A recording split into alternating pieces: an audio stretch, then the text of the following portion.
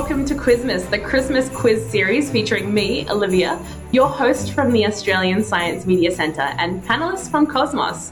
Our panellists and quiz takers today are Ian Connellan, Ellen Fidian, and Emma Perfetto from Cosmos. They spend their days writing the very same science stories for Cosmos online news journal, magazines, and podcasts. So let's see how many of these stories have sunk in this year. So guys, I'm going to ask each of you a question one by one, and then I'll give you a point for each correct answer.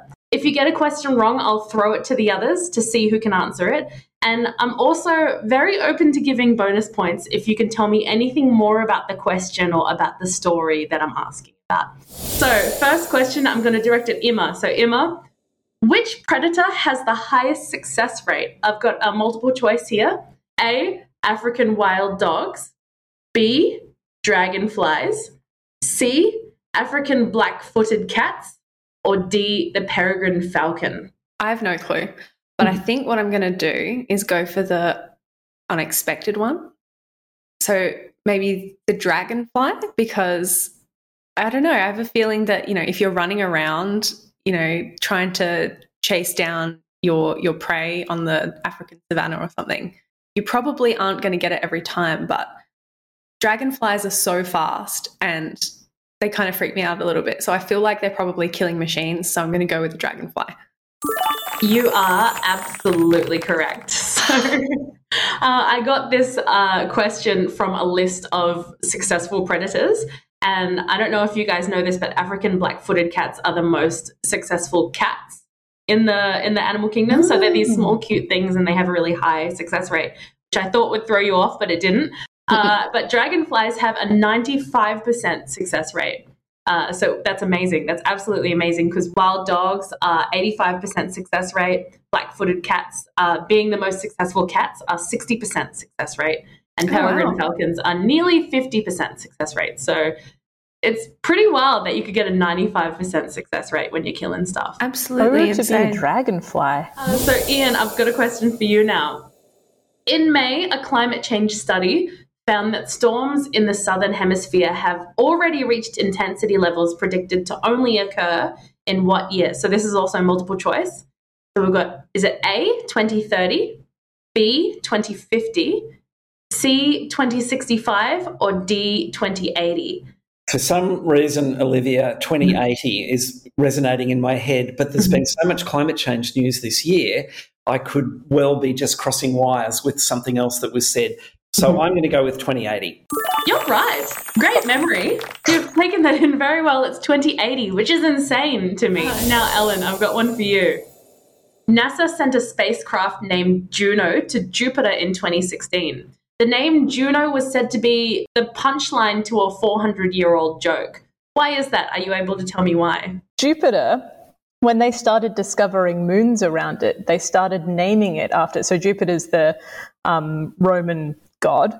They started naming it after Jupiter's paramours in mythology. So all of the women that he'd engaged with in, the form of a shower of gold, an ox, etc., all of his lovers. And Juno is the name of Jupiter's wife. So the joke is that NASA is sending Jupiter's wife to check in on Jupiter and all of his lovers.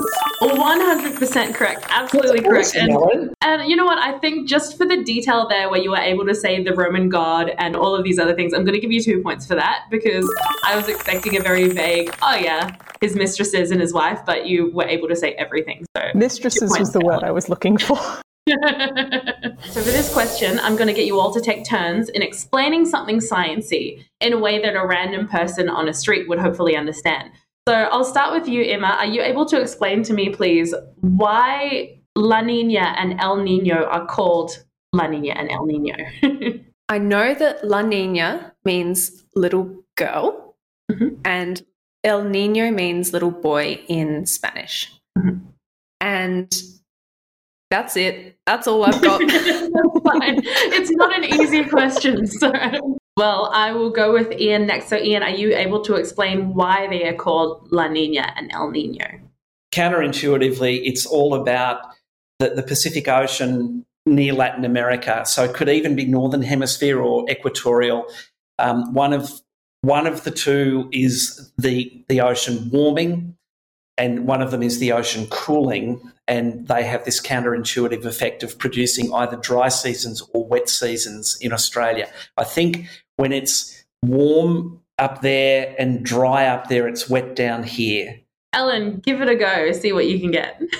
So Emma and Ian are both right. El Nino is little boy, La Nina is little girl. And yeah, it's to do with the transfer of heat across the Pacific Ocean. So in an ordinary year, there's sort of warm water kind of in the western side of the Pacific Ocean, which means that it evaporates more, and the western side of the Pacific Ocean, so that's us, gets a lot more rain. In an El Nino year, that cycle breaks down and that warm water goes all the way across to the eastern side to Latin America. So they get the warm water, which means that they get the precipitation. We get cold water, so it becomes very, very dry. And because it's so dry, it gets very hot in southern Australia. La Nina is when the cycle does the opposite and it intensifies. So we get lots more warm water around Australia, around the western side, and lots more precipitation. And they get very, very dry conditions in the Americas. So they're the inverse of each other, I would say, is why they call it El Nino and La Nina. I don't know why specifically they chose little boy and little girl. I do know that I think El Nino was first suggested by Peruvian fishermen when they started noticing warm currents off the coast of South America. And they were like, it's an El Nino year, I guess. But I'm not sure why they chose little boy specifically for that. Interesting. Okay, so I will give you, I think, Ellen, I'll give you a point for the best answer. Why they're called La Nina and El Nino, you're right. So it was named by Peruvian fishermen originally. When they would get this warm water, what would come with it is lots of fish. So they would just kind of get all of these fish coming with it. And so they would see that as a gift. And because it was around Christmas, they would say that Jesus is coming and he's given us the gift. So the little boy is coming and he's brought us this gift. And the gift, of course, is the fish. And so it's basically great. El Nino is here, the boy has come, he's brought us these gifts of fish for Christmas. And then La Nina is just the opposite of that. So very interesting. That's super cool. Now, Emma, this question is now for you. Okay. According to recent research, how likely is it that someone somewhere on Earth will be hit by a falling rocket debris within the next decade? Is it A, a 1 in 10 chance, B, a 1 in 100 chance, or C, a 1 in 1,000 chance? Falling space junk. It burns up, though, you would think. It burns up. So, but there is a chance because there's no 0% option. 1 in 1,000 I'm going to go because it seems unlikely. Seems very unlikely. Well, that answer is incorrect, so I'll throw it to someone else. Ian, you did have your hand up, so I'm going to pop it over to you now. It has happened to someone in Arizona or Oklahoma, somewhere in the States, someone got hit. Yes, it's meant to burn up when it re-enters the atmosphere, but it doesn't all burn up. I guess there are more targets because there are 8 billion people. I can't accept that it's 1 in 10, so I'm going to say 1 in 100, but I'm guessing. 1 in 10, isn't it? You are incorrect. And Ellen, you're right. It's 1 in 10. So, and apparently people in the global south are more at risk, but countries like Bangladesh and Indonesia apparently have it worse than Australia. So because they're equatorial as well, right? Which is where they're more likely to come down. It's not great, 1 in 10. So everybody wear hard hats outside. So Ian, I've got a question for you now. Okay. According to recent research, what determines whether or not our poop floats? Wow. I haven't read the story and I haven't read the research. I'm going to say it's got to be something to do with gas content, hasn't it? I'll give you that. So you're right, it is the gas. Something new that we kind of found is that it's produced by our gut bugs. So our gut bugs, it was actually an accidental discovery, which is quite interesting. They were just looking at the gut bugs in mice and rats. And one set of these mice didn't have gut bugs and their poop always sunk. And then when they had the gut bugs transplanted back into them, they're floating again. Ellen, I've got one for you now. What percentage of the world's bacteria can be cultured in a lab? I'm going to guess it's like less than 2%. I reckon it's really small. There's a lot of bacteria out there. Good Lord, you're a genius. It is literally less than 2%. That is the figure. in the research. So yes, apparently we are grossly ignorant of bacterial life on Earth and can only culture less than 2%. It's a little bit better for stuff in our bodies. We can culture about 50% of our oral microflora, so the bugs in our mouths and that kind of thing. But for every bacteria, less than 2%. Insane. Oh. Emma, can hot water freeze faster than cold water? No, I'm pretty sure that that's potentially a myth. I think that hot water like loses sort of heat energy quicker than something that's like lukewarm. But then once it gets to lukewarm, it still has the same amount of time to then lose all of that heat energy to get down to freezing level. So I think that's a myth. Yeah, I'm going to say no. That's not the answer that I had. What? Is anyone else able to give me maybe the answer that I was looking for? Ellen. Yeah, It's a thing called the Mpemba effect, isn't it? So sometimes in some, I don't know how to pronounce it, but in some contexts, hot water can actually freeze faster than cold. Like people have noticed it in freezers and stuff. But last time I checked, which I'm not like up to speed on this, but they didn't really know why. It was something to do with the crystallization of water, and they weren't really sure, but there were some contexts where hot would freeze faster. You're some kind of computer brain and you got it.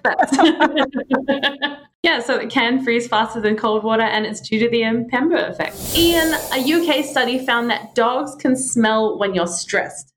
So what stressful situation were the dogs trained to smell? So I've got A, exercise, B, being yelled at by a drill sergeant, was it C, doing maths problems, or D, monitoring relationship breakups? I'm embarrassed to admit that I read this one, but it clearly hasn't stuck. I'm going to go with what I'd find stressful, and I don't like people yelling at me. Mm-hmm. I'm guessing a large man in a military uniform would be even more stressful than just your mum or your dad yelling at you. So I'm going to go with that, but I'm not at all convinced that that's right. You're not correct. Does anyone else want to give it a go? Me. I wrote this one. So they had participants do mental arithmetic, so maths in the brain without any sort of writing, and specifically they had to count backwards from some insane number like, I don't know, 17,000 or some thousand back in units of 17 without being able to like write anything down. And when they got it wrong, the researchers would say like loudly and sternly, like, no, that's incorrect, try again. And when they got it right, they wouldn't like enforce, like they wouldn't say, yes, good job. You would just be expected to continue to do that. And they did that for like 2 minutes straight. And sounds horrible. Amazing. You're correct, and I'll give you an extra point for that because you were able to give so much detail. And that is a very stressful situation.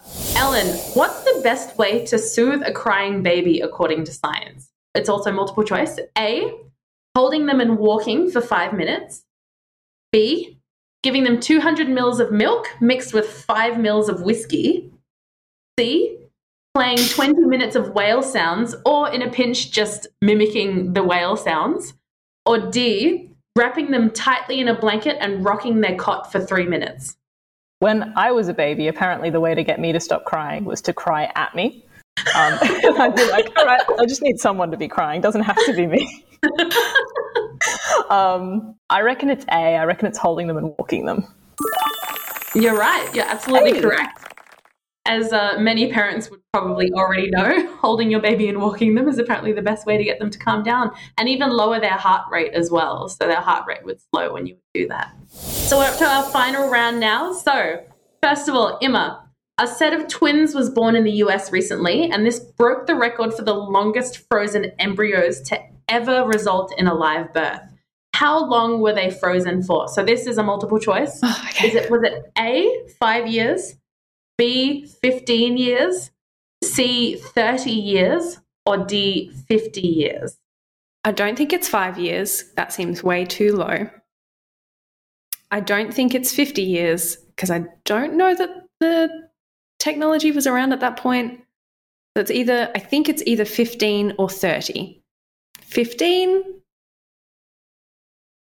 conceivably, I think, but 30. Ooh. Conceivably, no pun. I didn't do that on purpose. I'm going to be so annoyed if I get this wrong. I'm going to go with 15 years. I'm going to go with 15 years because 30 just seems so long. It's probably 30. I'm sorry to say that that's incorrect. No. Would anyone else like to give it a crack? I reckon Emma's reasoning started out the right way. I'm not sure that IVF was available 50 years ago. It certainly was 30 years ago. 30, and really, I just want Ellen to, go for a clean sweep. You got it, Ian. There's no chance for Ellen to take the clean sweep here because you've stolen the point out from under it. The twins were named Lydia and Timothy Ridgway, and they were born on October 31 this year and beat the previous record, which was 27 years. Yeah, wow. Pretty good. Oh, yeah. Pretty good. Ian, what is the name of NASA's next moon mission, and why was it given that name? Well, it's Artemis, and Artemis was Apollo's sister, I think. It's going to be the first time that men and women fly to the moon. I think I've got this right. So Artemis was settled on, one, because it's a female entity, and secondly, because it's going to be the first time that women go as far as the moon. They have been in orbit, of course, reasonably regularly, but it's going to be a mixed group that goes. Brilliant. That's correct. That's completely correct. Actually, I might even give you a bonus point for that, for mentioning both reasons, because I was just expecting one, so I'm happy with it. Ellen, final question for you. Ancient slates found along the Iberian Peninsula and carved to look like owls were once thought to represent deities or have some kind of ritualistic significance. Now, researchers have another theory about what these carved owls are. Are you able to tell me what the theory is? I can, because I've actually emailed back and forth with the researcher who published this. Amazing. These archaeologists think that actually they've looked at kind of the quality of the carvings, and they've also looked at drawings done by contemporary children of owls, and they've gone, look, they're actually quite similar. We think that these owl slates were actually carved by children, possibly as like training for carving other things, possibly as toys, but compared to a lot of the other like stuff from that age, they think it's not nearly as kind of elaborate or delicate as a lot of the other carved stuff. So they think it's quite possible that kids were doing it as training. And the thing I loved the most about this research was that they ranked both these like ancient sort of 5,000-year-old slates and these modern children's drawings on a 6-point owliness scale. They compared the owliness scores of each picture, which I thought was so cute. Absolutely brilliant and completely correct. Yeah. I just love the idea that for years we thought that they were something to be worshipped, and it's like, just a bunch of kid stuff. Exactly. Well, this is one of the things the researcher said to me. He was like, to be honest, it could be both. Just because they were made by kids doesn't mean they didn't have religious significance. But we think you need to consider the kids thing too. They don't have to just be icons. So I've got the scores here. In third place, we have Emma with 3 points. In second place, Ian with 5 points. And the winner, Ellen, with the last bonus round taking her to 9 points. Whoa! Oh my God! Absolutely insane. So congratulations. You win this Christmas crown. Wear it proudly. Wear it with pride. Vindicated. So thank you everyone for tuning in to Quizmas, featuring Cosmos and the Australian Science Media Centre. Some of today's questions were taken from a short list of the AusSMC's top 10 science stories and top 10 weird science stories of 2022. If you're curious about what made the cut, visit our news portal, scimex.org. And if you'd like to know more about AusSMC and how we work to improve the accuracy of science reporting for all Australians, visit smc.org.au. Thank you all so much for joining us today, and wishing you all a very Merry Christmas, and tune in for the other Quizmases in the future. Thanks, Olivia. Thank you.